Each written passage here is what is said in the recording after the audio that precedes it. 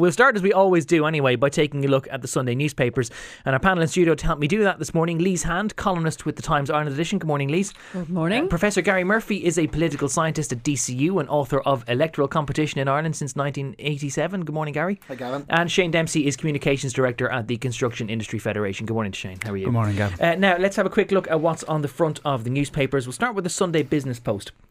Private firms, isn't it always the way? Private firms set to get broadband contracts for thousands of homes. Michael Brennan, Hugh O'Connell and Roisin Burke have this story.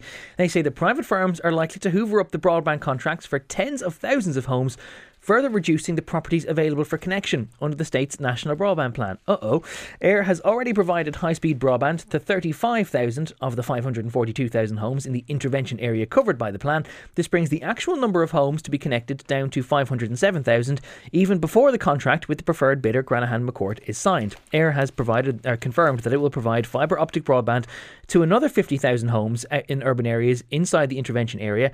There is nothing to stop it connecting these easy-to-reach homes first, and once this happens, Granahan McCourt will not be able to claim any state subsidy for them. But I'm pretty sure, given the way that the deal is structured, I'm pretty sure that we have to pay Granahan McCourt, who are now obliged to connect those homes, or at least to run fibre past them, even if there is already a private network that is able to connect them anyway. Also on the front page of the Business Post, Reddit chief warns of potential housing threat to expansion. Killian Woods reports that a senior executive at the online company Reddit has said that the rising cost of housing, which makes it harder for new college graduates to live in Dublin, could affect the company's future plans to expand in Ireland. The online message board giant, which is valued at $3 billion, has announced plans to open its first physical presence outside the US in Dublin. It would involve hiring 25 staff before the end of this year, who will oversee the firm's gifts and chat services. But Reddit's chief technology officer, Chris Slough, says the company plans to hire a general manager next year to further establish the Irish office, but they are concerned about the cost of housing in their ability to expand and create more jobs. Front page of the Irish Mail on Sunday. I absolutely love this story. NIMBY HSE objects to drug clinic. NIMBY there is in inverted commas, and as you know, NIMBY stands for not in my backyard, because a section of the HSE has issued a tender for a controversial drug injection centre and then objected to it being located beside its own offices. The bizarre situation has led one minister to tell the Irish Mail on Sunday that this will likely mean that the project will never progress. The Health Business Services unit of the HSE, which is based in Merchants Quay in Dublin city centre, the same area as the proposed injection centre, has raised fears of the safety of residents and workers, of antisocial behaviour, of a shortage of Gardaí, of individuals defecating on the streets, and parishioners being too scared to go to Mass. I like the order in which they put those. The objection has been described as NIMBYism on a classic scale, but it does necessarily mean perhaps that the very project that the HSE have tried to commission now won't take place, because the HSE are worried that it will take place on their own doorsteps. Front page of the Sunday Independent, meanwhile, Jim Sheridan eyes Mr Moonlight murder for film. Niamh Horan has this. She says that Oscar-nominated film director Jim Sheridan attended the Mr Moonlight murder trial and has expressed his interest in turning the story into a documentary film. The trial attracted unprecedented interest, as we all know, with evidence dealing with sex, love, rivalry and land ownership, and it could now make it to the big screen. Speaking to the Sunday Independent, Mr Sheridan said, "I was there in the court a few times, citing curiosity as his main impulse. He said, I didn't really want to pursue the family because I know everyone will be pursuing them, but I think it would make for a very interesting documentary."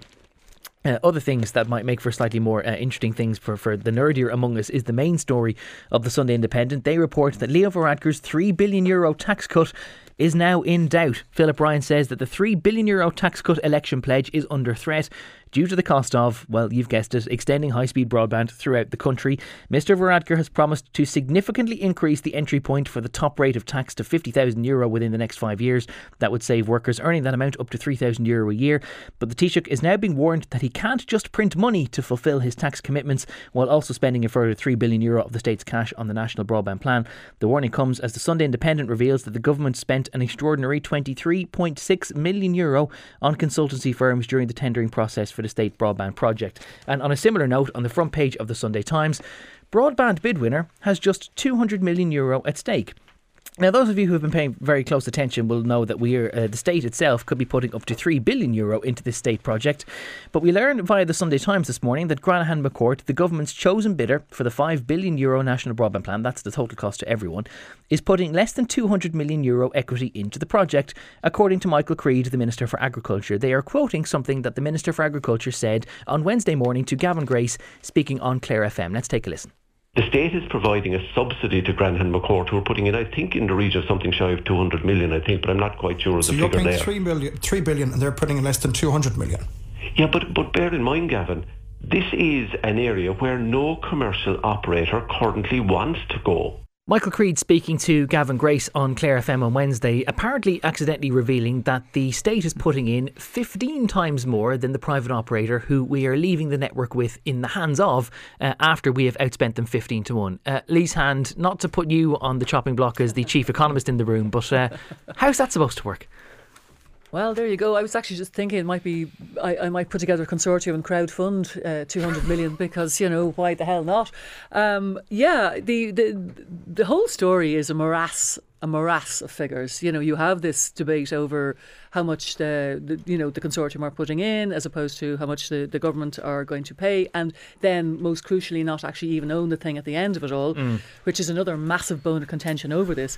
I mean, there are so many different strands to this story. You have the fact that a government department, the Secretary General of a government department was issued trenchant opposition to this going ahead, but the government went ahead without it against the evidence, and not only went ahead with bells and whistles on, rolling out, literally having a rollout of ministers. Eight of them in total for the launch of this last week. You have that strand. You have the price tag argument. You have, is it worth it? You have, is this a political stunt? Because of course timing is everything. And you have the opposition who are in a tricky position, Gavin, because they have to try to be seen to holding the government to account over how they've handled this, but at the same time, particularly for Fianna Fáil, not necessarily knock the whole thing entirely, because obviously rural broadband is a massive issue, and more than one politician has told me over the last weeks that it is coming up on the doors. When I've been out on the hustings over the last week or two, they say, yes, that rural broadband is coming up on the doors and people want it. And, it feeds into this whole thing about rural Ireland is neglected. We want something now. It's a rural-urban divide. It's a digital divide. So, again, it's a morass. I mean, there's a sort of a sense of deja vu about the whole thing. I mean, we were here not so long ago with the capital project, with the National Children's Hospital, which has just been parked while we have a row, while this row happens. So, if the government, Gavin, were hoping to time this nicely, as a run into the European and local elections, they've made a bit of a bags of it. Well, there's a conspiracy theory going around about whether exactly the timing is intended to do that, and I'm going to come to Gary about that in just a moment. But before I do, Shane, with your hat on as the representative of the Construction Industry Federation, I'm not saying that you're the person with the hard hat on who's actually going to be doing all the physical rolling out, but most people would look at the nature of the project when the government's defence for not owning the network at the end is that after 25 years this network is going to be pretty much redundant, that it might need an awful lot of upkeep, and that it's simply not worth having.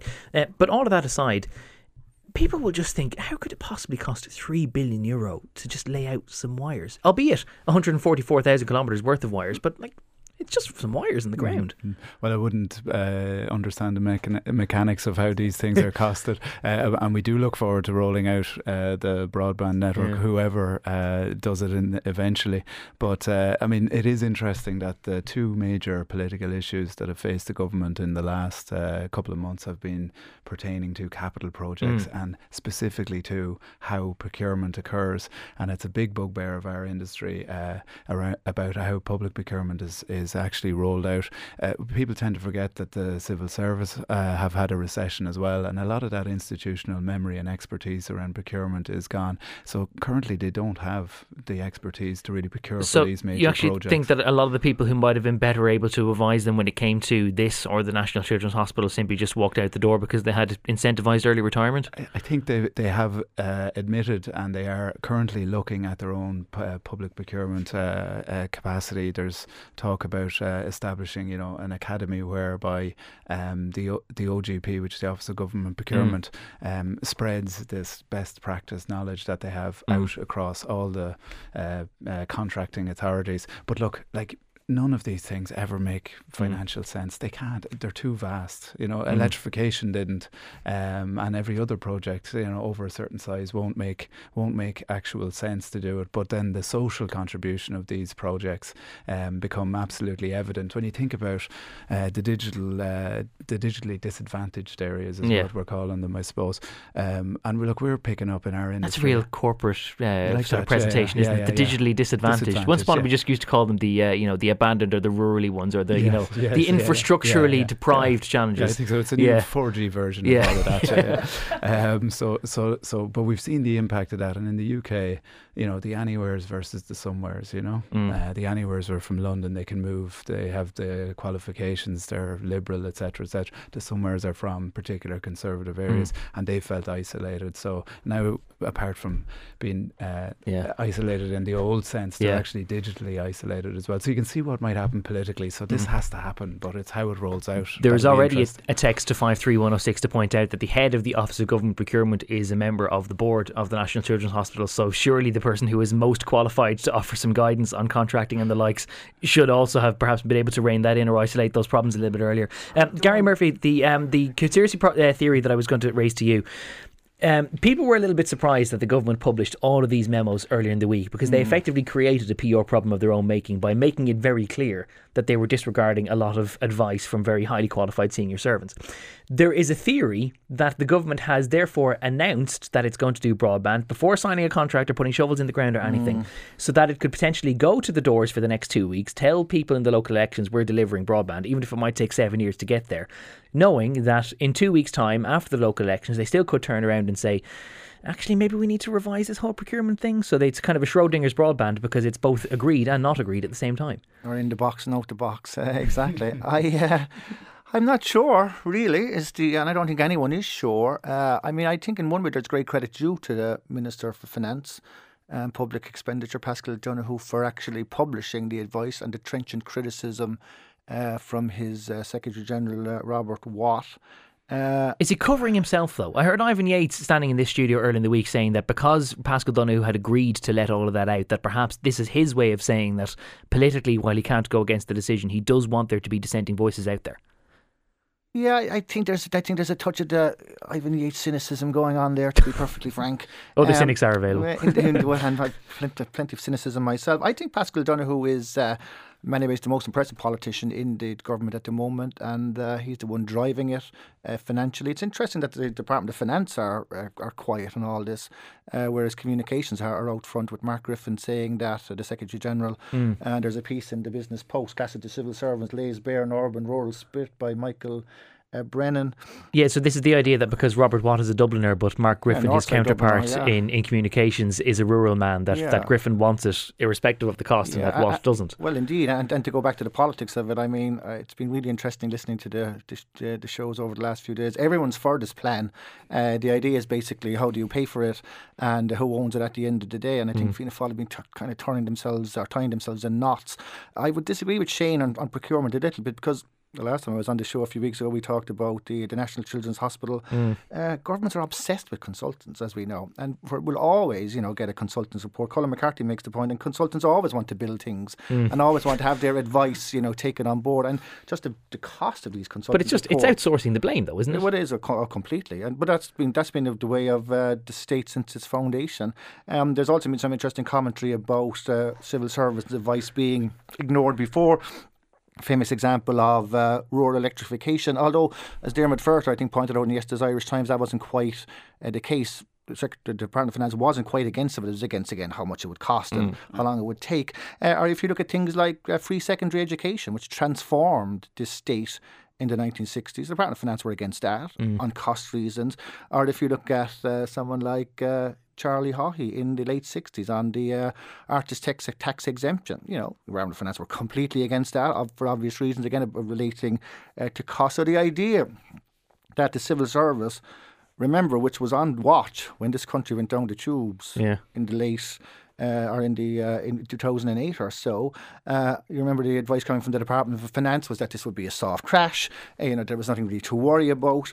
So I think this idea that civil servants are somehow omniscient and know everything is slightly overstated. We did famously have a very soft landing, didn't we? Saying, just listen to the advice of the civil servants. And I have great admiration for Robert Watt personally, but also on a wider. But I think we need to be a little bit cautious about that. There was an interesting note. There was an interesting line. I can't remember now which paper. It might have been in Michael Brennan's piece, or it may have been in the Sunday Independent. But it was just said that when the government were casting about and considering all alternatives and options and all possible permutations of this, one of the things they did consider was putting it to a vote in the Dáil.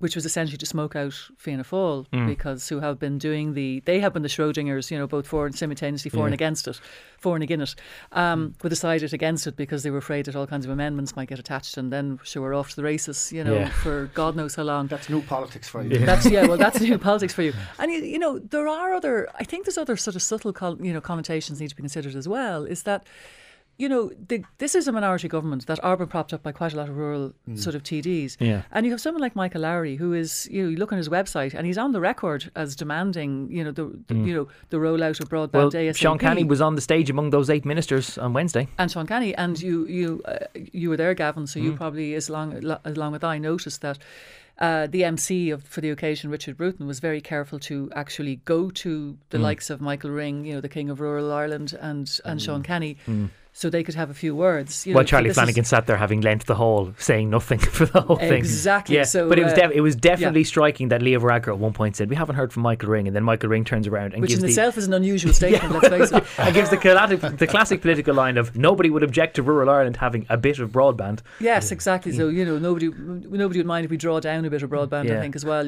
So there is very much and I think it is understandable. To sort of say, okay, we are taking a chance. This is a massive risk. It's obviously a huge risk with financial implications. Again, we'll go on and talk about the possible implications to future budgets. Yeah. But it is to deal with the whatever. What did you describe it as? Digitally disadvantaged. That's hard to say. The bits of Ireland with no broadband, basically.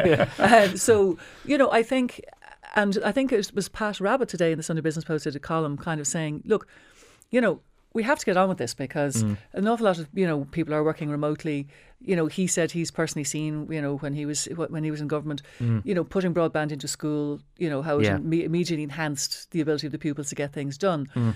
So I think they are sticking to their guns on this and saying we'll take the short-term flak for the long-term gain. I thought it was very interesting that Richard Bruton gave a kind of a coded message on Thursday afternoon. He was taking Q&A in the Dáil about all of this, and he was asked over and over again about this idea of, does the Dáil want to have a vote on this? And he said, well, I'm the communications minister, I'm a member of the government, I can only act in that role for as long as I have the approval of the Dáil, and if the Dáil doesn't like some of the decisions that I make, then the Dáil has its prerogatives, which was the most politely coded Richard Bruton-esque way of saying back me or sack me, really. That's really the stakes that he's trying to raise it to. And we've already lost a minister. The broadband plan has already seen one minister bite the dust. To lose 2 would be really unfortunate, wouldn't very, it? Very unfortunate. On Wildian levels. Shane, you wanted to come back in. Is there anyone afraid, we're talking 4G I think here with this broadband, is there anyone else afraid of 5G? Because on the front page of the Sunday Times we're told that spies will target new It's a network. Fabulous location of stories, isn't it? That right beside the €200 million, we're being advised that in fact Huawei are going to be tapping on all of our Netflix and chill. Yeah. And imagine they're going to build a 300 million 5G network, which will target some of the homes without broadband, which we might have to pay the tenderers or the winning consortium for the broadband rollout. So I mean, aren't Brussels protesting against 5G rollout in their area as well? So.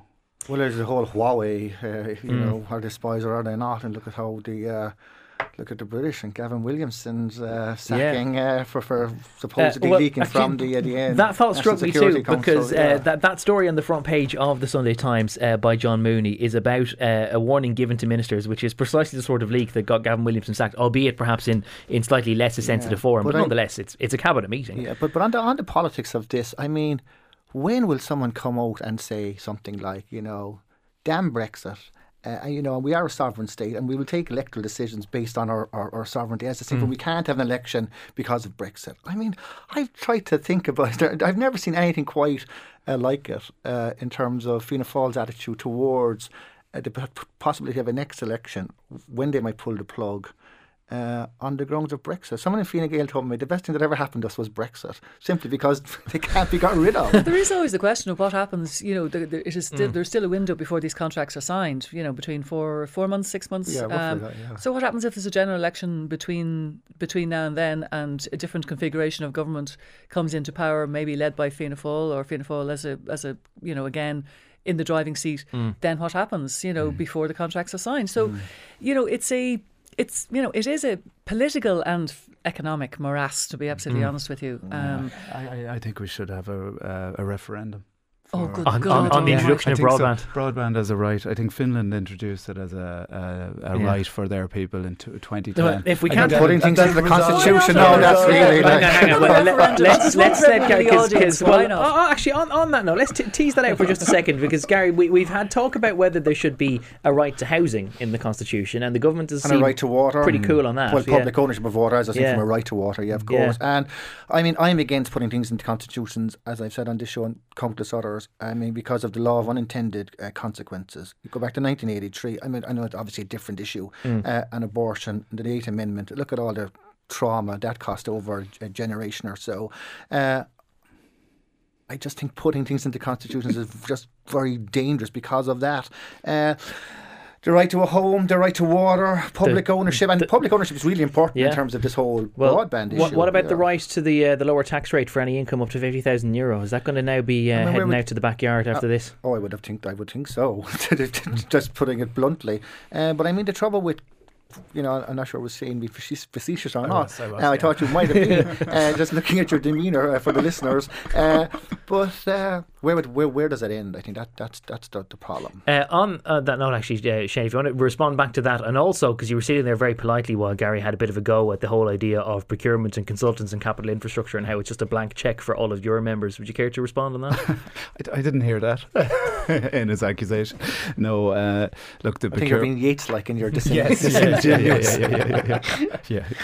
No, I think no, absolutely, I do. I think the procurement system has had flaws, and it really does need an upgrade. Our members are sitting and waiting to develop whatever is agreed on eventually. But like any of these major projects, there's always protests. They're part of the delay, and we would often, as an industry, be accused of I suppose a lack of productivity and so on. But generally, when you're dealing with a project, the construction companies can be very productive, but there's so many junctures along the way, and you're dependent on so many people in the ecosystem of the project, planning, etc. Honest question, as an addendum to that, is there enough building staff in the country to do all of that and all of the other major capital projects and all of the home building that we're expecting to have in the next 10 years? 2016 we rang an alarm bell saying we needed about 100,000 additional workers just to deliver what was being promised in the housing and the infrastructure strategies. With productivity measures, more technology, you could bring that down. IBEC recently said that we'd require around 80,000 additional workers. We've 1,000 people a month coming into the industry since 2013, since the recession for construction ended, but they're all going into commercial property, hotels, student accommodation and so on. The house building thing hasn't really kicked off yet. I know we'll talk about it later on. So when you get a big project like the Children's Hospital and Intel, which is hopefully coming down the line, like the pressure it puts on capacity is huge, so we have been ringing the alarm bell to say there are certain areas where acute skills shortages are going to be evident in future, and we really need to work on it. Can we call those digitally disadvantaged areas, can we just in future for shorthand refer to them as areas that have neither Netflix nor chill?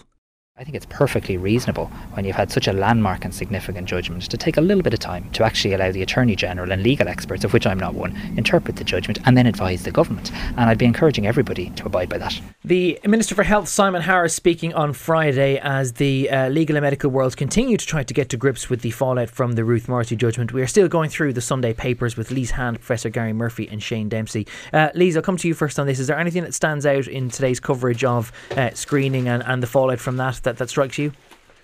Well, again, it's it's sort of going through a lot of the attention is on the various spats that have kind of emerged out of this. I mean, I think everybody was, a few eyebrows went up during the week when you had, the legal profession in direct collision with the many consultants over the fallout and implications of the Morrissey judgment, which is poetic, really, the clash between the law and medicine, which we're seeing playing out here, isn't it?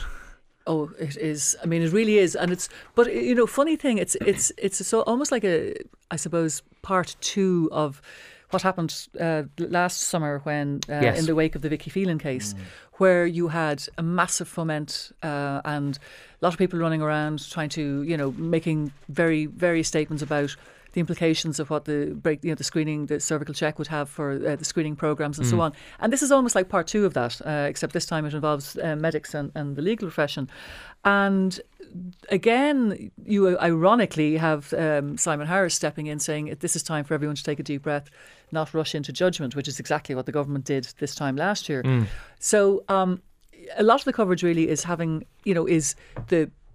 really having long, deep dives into the screening process, looking at, arguing that the judgment doesn't necessarily say that, it's not saying that all screening is terrible, and it doesn't necessarily mean that all screening projects are at risk and that they should be suspended. Although there are some who think that they might be at risk, because I see that the statement that was issued yesterday from the president of the Royal College of Surgeons, Mr. Kenneth Mealy, and he was commenting, among other things, it's a very long statement so I won't read it in full, but he did say that the RCSI was concerned that the standard of absolute confidence mentioned in the judgment by Mr. Justice Kevin Cross will be impossible to attain and may have multiple unintended consequences, including additional unnecessary tests and procedures on patients who do not have cancer. And this is a statement that they withheld from issuing until a good 8 or 9 days after the ruling came out. So this is something that's been thoughtfully put together and meditated. This isn't just a snap judgment on their part. Absolutely. But again, even within the medical profession, you do have differences of opinion. I mean, in Dan O'Brien's piece in Sunday Independent, he name checks Dr. Aileen Rogers, who's the chair of the Irish Surgical Training Group, who said, the onus is on us to protect the screening programme we have rather than cripple it and render it completely ineffective. It's not ideal, but it's better than nothing. So even within the medical profession, you have differences of opinion about how we should proceed from here. And listening, I am not an expert in this, I don't pretend to be, but having listened to the commentary from both sides, the legal profession particularly seem to be saying, look, this judgment didn't mean that everything should be suspended and an absolute decision has to be given on everything. It was misinterpreted. It was a rush to judgment. So again, and with the added complication, and again, you have the members of the medical profession saying, look, litigation is a huge thing. It's a massive part. It has a chilling effect on our profession. People are leaving the business because they're afraid of getting sued if we misread or misdiagnose a test. So they're at 6s and 7s with themselves over on this one, and I think this is what happened this week. I think is the boiling over of a long simmering problem that really has been in existence since last summer over the parameters for screening, what protections are in place, not just for the say victims of a misdiagnosis or a wrong reading, but also for the profession themselves. So I think what we're seeing this week, it's a boiling over of that row. Gary? What struck me about it, and I thought Dan O'Brien's piece was very, very good, and even the headline says it all. Screening saves many lives, it needs protecting, which I think everybody would agree with, and the kudos to the sub-editor for summing up Dan's piece very nicely there. But he does talk about, these are two of the strongest lobby groups in the state, the medics and the lawyers. They're great for protecting themselves and each other. So it's... it is, to go back to Lisa's point earlier, it's a bit of a morass. I think what we can all agree on is that headline, and it does need to be protected. And again, there's only one figure, unusually in many ways for a column written by Dan O'Brien. He talks about 2.7 billion. The cost of the government's broadband plan is what we're tied up now in litigation, or in medical liabilities and whatnot. Yes. So I think Simon Harris, who again I think bona fides are well meant in this case, but he's got to got a tough job ahead of him. Yeah, I noticed that another piece that's in today's papers is by Anne O'Doherty. It's on page 17 of the Sunday Business Post. And Anne O'Doherty, people might not have heard her name much, but they will have heard the name of her predecessor, because her predecessor was Professor Gráinne Flannelly, and she was the clinical director of Breast Check. Anne O'Doherty is the clinical director of Breast Check. Gráinne Flannelly had the similar role in Cervical Check. To lead people astray. But Anne O'Doherty writes, and it's a very eloquent piece about the whole fear of failure, but the inherent risk that there is in screening processes. Her last two paragraphs begin, unfortunately for individuals whose cancer is not diagnosed through screening, the consequences may be grave and can give rise to the feeling that the programme has failed. However, such failures are to be expected and are, at this point in time, largely unavoidable. And whether the cross-judgment signals the end of cancer screening programmes in Ireland is still uncertain, but it is time for an informed discussion between clinicians, the HSE, the Department of Health, our politicians, the judiciary and the Irish public on whether screening should continue in this country. That sounds, Shane, like very much a call to arms, that we have to make a fundamental decision as to whether screening is tenable at all. Yeah, I think so. I mean, it is, and it's hugely beneficial, so it has to be protected. Back to Dan O'Brien's piece and what Gary has said there. In one of the articles, it mentioned that over 150 lives have been saved through the screening process. You know, so look, that's it. That's it, proven as worthy. I think there is a lot of heat in the debate at the moment, and there is. I think the last paragraph there you've read out is very good. There does need to be a discussion.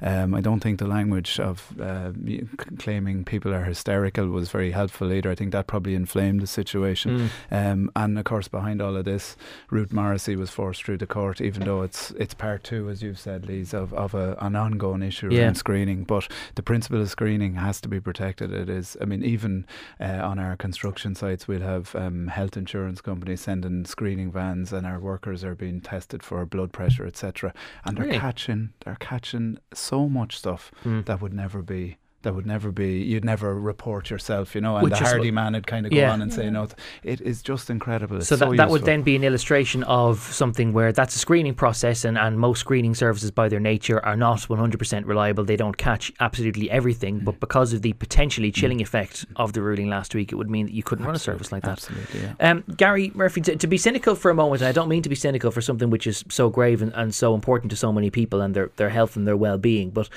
when Simon Harris calls for everyone to take a bit of a breath and reflect and to cool the jets for a moment, is there a possibility there that he's still trying to buy time because the government is still in the process of setting up the tribunal which is supposed to take the likes of Ruth Morrissey's case out of court, and B, because they're still trying to get the HPV vaccine rolled out, which would ideally prevent this cancer from ever occurring in future?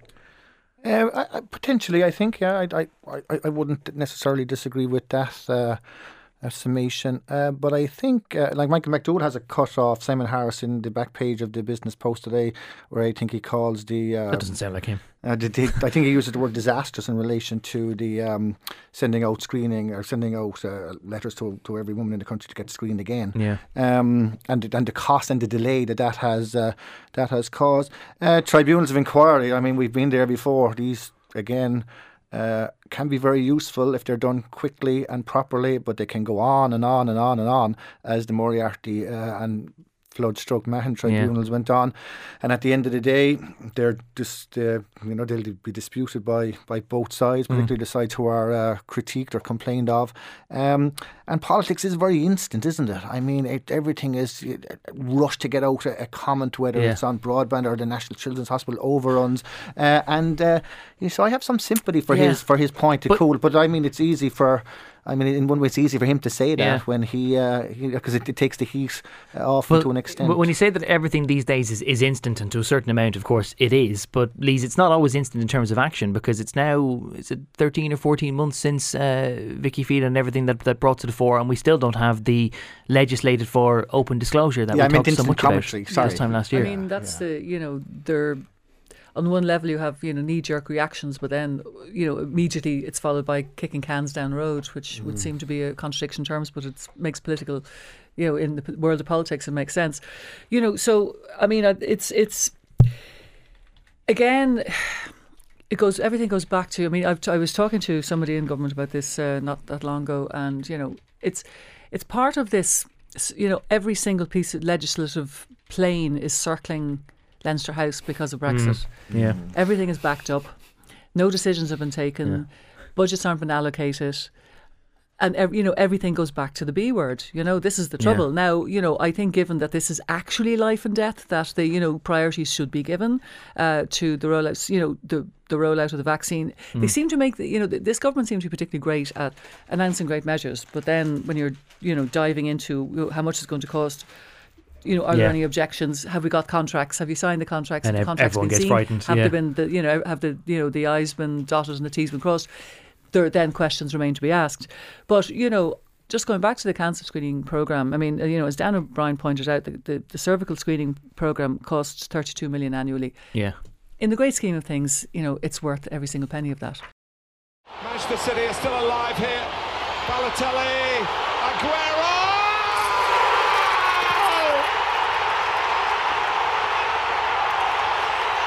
I swear you'll never see anything like this ever again. You'll forgive myself and Lise Hand as the Man United supporters in the room if we're suspiciously quiet for the next 13 minutes after having that little episode of PTA. Stop doing that. They just keep doing that. We're all still thinking about 2012, and I was going to go off on a tirade, and Stephen told me not to, but I'm still aggrieved about how after City equalised to go 2-2, and this is 7 years ago, I'm still annoyed about how QPR, in taking the kick-off, decided not to retain possession, but to hoof the ball directly back down to Joe Hart to allow Man City launch another phase of possession. But I'm getting the red light flagged at me, so we will move on a little bit. Please stop playing that. It is Gavan Reilly with you until 1 o'clock, slowly trying to get over that sweat of 7 years ago, alongside Lise Hand, Gary Murphy and Shane Dempsey. We were talking a little bit before the break around legislative back jams and everything else. Lise, before we talk about the national poll, there's a few issues in the papers that you wanted to go through, particularly as ever, the age-old rivalries within parties, and also some of the gender tones that there are to it all. Yes. Well, the turf war, it's something that the gift that keeps on giving in every election, where you have, particularly a European election, where you have two candidate strategies, and right on cue we have the third, I think, turf beef materialised in today's Sunday Times, a story by Stephen O'Brien, where Anne Rabbitt, who is the one of two European candidates for Fianna Fáil in the Midlands Northwest. She's describing herself as Fianna Fáil's best kept secret, because she is claiming that she has been repeatedly excluded from television debates. Because there have been 3 to date and she hasn't been on any of them. Is that right? Yes. Now, they argue that she had been on once previously and that the balance is completely equal. But of course, this comes on the back of Andrew Doyle, who is one of 3 candidates running for Fine Gael in Ireland South, who was most aggrieved this week when he was he claimed he was instructed by the Charlie Flanagan, who's Fine Gael's Director of Elections, to withdraw from a European debate in Cork this week because that's not his turf. And this follows on from Malcolm Byrne for Fianna Fáil in Ireland South, also getting up in arms because he described Billy Kelleher as Billy One-Seat Kelleher because of encroachments on their carefully divided up turf. This is par for the course, of course, because particularly this seems to be particularly tight in many of the 3 constituencies. There's going to be a lot of dogfights for the last seat, so everybody is very, very protective of their turf, and and there's also a beef, by the way, between Mairead McGuinness and Maria Walsh as well in the Midlands Mairead over McGuinness turf incursions. And I'm sure it's nothing to do with Mairead McGuinness, but it's just the nature of the constituencies that she finds herself in, whether it's the eastern one and it's some sort of Dublin plus suburbia, or whether it's the northern half of the country. She continually seems to find herself in this bother, whether it's with Avril Doyle or then whether it was with Jim Higgins, and now it's with Maria Walsh, the former Rosa Tralee, who's running on that side of the constituency, that she just can't seem to stay out of it. She doesn't. And I mean, the thing is, all the polls show that she's, more or less home and hosed, because, though she won't thank me for saying that, but, she is, I mean, I was on a canvas down in Kilkenny. I was in a mart in Kilkenny, and far from a mart I was reared now, I have to say, but I had great fun. But all the farmers were saying, I'm voting for Mairead McGuinness. And I was out with Malcolm Byrne, and Malcolm Byrne had to say, well, actually, no, you can't, because she's not in your constituency.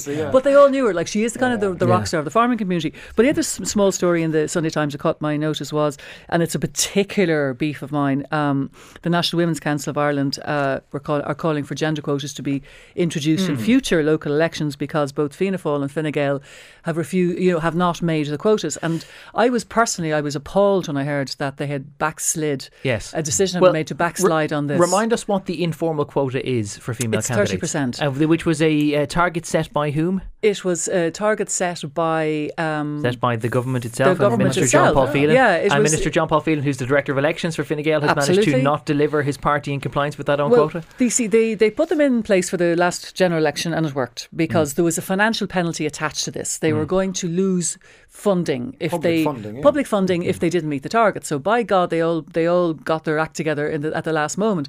This time, instead of the stick, they got a carrot, which was meet your targets and you'll get a certain number per candidate to employ an equality and diversity officer. This doesn't work with political parties. Yeah. They need to be beaten with a stick very repeatedly and with great vigour in order to actually to introduce gender quotas. Why is it that they always need a stick and not a carrot, Shane? I'm not quite sure. I'm just looking at Michael Brennan's A to Z of the local elections here in the Sunday Business Post, and straight down to W. Yeah. What's Z, by the way? Z is Z. Z's as in what people will be doing after the election, or we'll be doing during it, I should say.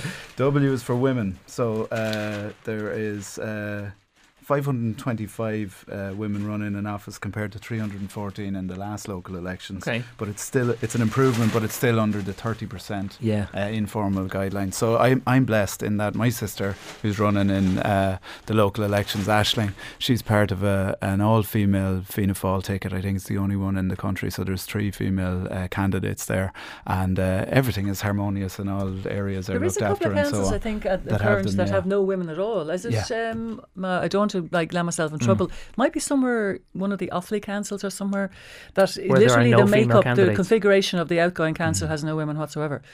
So that's not great. On Europe, there's a very easy political analysis to your point about divisions within constituencies, is that politicians just like getting number one votes. They don't like giving them away. Brian Crowley was always famous for this stuff. Fianna Fáil mad when he took really no notice of divisions of constituencies. So it's hard to blame them really, because that's in their DNA. They don't like saying, "Oh yeah, really vote for Andrew," although really vote for me. Yeah. So that's the easy and very simple but common sense solution to that. Is a perfect. And by the way, there are just in the interest of balance, there are other candidates available who aren't Shane's sister in whatever electorate district that she is running in. Just lest we be accused of name them all of trying to sew the whole thing up. But I am looking at just on that note. Gary, I'm looking at the European count for Ireland South last time. We're looking at Brian Crowley, who only needed 20%, I think, of the vote to get in. He got 27.4%. But not a huge amount of that vote went to his Fianna Fáil running mate, because with European elections, they don't always go to party. They can go to geography and everything else too. European elections, local elections and presidential elections, famously, we all remember poor Gay Mitchell got 6.5% in the 2011 presidential election, only 9 months after Fine Gael nearly got an overall majority.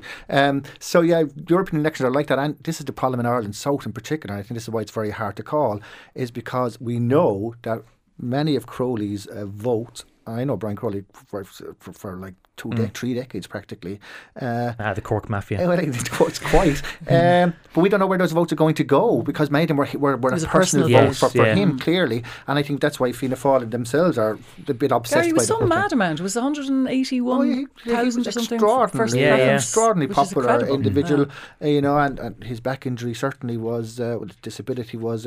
I do think, to be fair to him, what was an issue in relation to talk about him not performing at the Europe or within the European Parliament. And I remember Simon Harris, who we just discussed earlier, he nearly took a seat from Fine Gael because he actually got too many first preference votes with Deirdre Clune, who had spent some vast amount of money trying to get elected, and I'm sure and then geography kicked in again. Well, of course. Yeah. So I think this is part of the thing. I have some sympathy for all these politicians, because Ireland South and Ireland, whatever we call it now, Midlands, Northwest, are just so geographically vast. I think this is one of the problems. Looking at the vote from last time, Brian Crowley, the quota was 131,000 votes and he got 180,000. But then when all of the surplus was distributed, Kieran Hartley, his running mate, got only 20,000 out of that 50, which shows that it doesn't always follow party loyalties. And I think, to be fair to him, the problem was he didn't have a name recognition really outside his local base of water. And I think this is part of the problem for Malcolm Byrne, a very able candidate and has been on the go a long time. But will his name travel to Kerry, to Clare, to the western part of the South constituency, as distinct from his local base in the sunny southeast? Speaking of people who may need to go to their constituencies, and we talked before the break about the prospect of everything being kept in legislative logjam and and everyone's speculating when the next general election might be. Do you think that the Irish Times poll that we saw yesterday, taken between Tuesday and Thursday of this week, margin of error of 2.5%, so thereby taken at a time when Leo Varadkar was just getting over the Waterford Hospital issue and then had all the broadband stuff, that the idea of leading Fine Gael or leading Fianna Fáil only 29 points to 26 might soften the cough from some who want him to pull the plug a little bit early? Yeah, and of course the rumour mill always is that Leo himself is the person who actually does want to go to the country. I think we should be. Polls are, and there are two types of polls at the moment. One is putting Fine Gael significantly ahead, about 8 to 9 points ahead, and one is then much tighter, as we saw with the Irish Times poll. I think what will worry Fine Gael and will worry the Taoiseach himself is his own popularity is collapsing. Yeah, down 7 points to 36. Pretty significantly, and that is a drop. Scary. But I think in the post-crash electoral landscape, the campaign is much more important than it was in the sort of glory days of Haughey and Fitzgerald, where we kind of knew Fianna Fáil would get in the early 40s. Fine Gael were getting in the mid-30s, although they were closer in 1982. But all that predictability is gone, and we only have to reference the 2016 general election, where Enda Kenny was about 9 points ahead of Fianna Fáil in January or in November. Yeah. Joan Burton convinced him not to go to the country then. I think he regrets it to this day. And we saw Fianna Fáil close the gap. Why did they close the gap? Because they had a barnstorming campaign, and Micheál Martin really performed very well. Yeah, and I think with local elections, there's always received wisdom that the government, the party in power, will get a kicking. Will get a good kicking. So really, the onus is probably on the two main political opposition parties, Fianna Fáil and Sinn Féin, to up their vote, and otherwise, if they don't make significant gains in the locals, it will be seen as a bad day out. There will be a bit of a bounce against Fine Gael, I think, but I don't see Fianna Fáil and Sinn Féin getting the main bump from that. I think the Greens could do well enough in Dublin this time around, particularly with the backdrop of all the environmental issues going on, the plastics and so on. But the two parties in power, one of the reasons for the legislative paucity is that civil servants aren't sure they can get any of the legislation through, so they're just not tabling it. And I think my view on the arrangement has always been, if you can't get a monopoly, a duopoly will do, and you hold on to that as long as possible, And of course the local elections in 2014 were the great catalyst for Fianna Fáil's comeback from the electoral tsunami of the 2011 general election. So I think local elections are very important. That's why we see the plethora of posters all across the state, which, as I've been on the record before, but I'll say it again now while I have the chance, are really a good thing. I mean, it's a good thing that people know there's an election on and know who their candidates are, notwithstanding the sort of zealots who insist that we should have no posters because of reasons best known to themselves. Shane, are you one of those zealots who would rather we didn't have election posters in this day and age? No, they're absolutely essential, and there's nothing worse than canvassing an area when posters aren't up, because nobody has a clue what you're doing. Or mind even when election is on, and elections are the heart, the lifeblood of our democracy. It's interesting, again, on the doors, when I've been out, I've found that the awareness of the local elections is very high, very sky high, and people are quite engaged. And not Europe. But Europe, quite a lot of times people would say, when I was out with candidates, what are you doing? Who are you? Which area are you running in? And it was for Europe. They'd be like, and then there's the divorce referendum, and then there's the mayoral plebiscites. There's the mayoral plebiscites. Quick word on that, actually, Lise. It seems to have gone completely under the radar. Is there any prospect of them passing? I mean, we haven't seen any opinion polls. We've no idea how they're going. I have a funny feeling it could be a case of, I'm not sure what's going on here, so I'm going to vote no. Yeah. I think particularly Waterford is proving extremely resistant to the whole notion. And, I think Justin McCarthy has a very good column on this in the Sunday Times.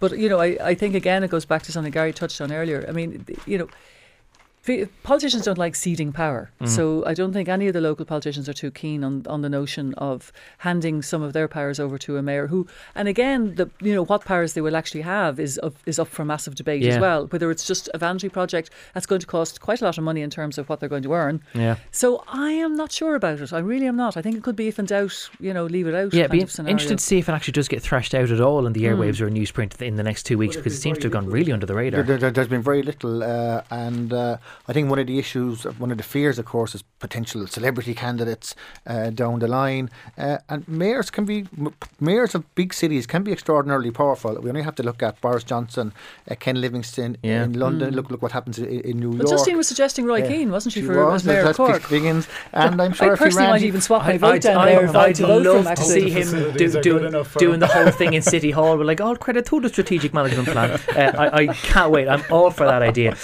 Gary, on a similar note, you have chosen not to wear your last Liverpool championship jersey, probably your candy dishwashers one from the late 1980s, into studio today. No, it's my 0-2 Cork 2005 jersey that I really should have worn. I mean, if you told me in 2005 on the first Sunday of September that Cork wouldn't win an All-Ireland in 2019, I mean, I've gone through my whole 40s without Cork winning. It pains me. It's fantastic. So I'm all set for today. So I'm all set for the great quest for the Holy Grail of the Lane. Shane, very quickly, any skin in the game as regards today's Premier League finale or GAA?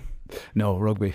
So living with the hangover of the Leinster defeat yesterday, which is pretty depressing now, I have to say. And Lise and I will just pretend that the Premier League never existed and we're all looking forward to the Europa League next year. Magical thank you. He just keeps doing that. More on the final day coming up after the break, but we're going to have to leave it there for now. Lise Hand, Gary Murphy and Shane Dempsey, thank you all very much for joining me this morning.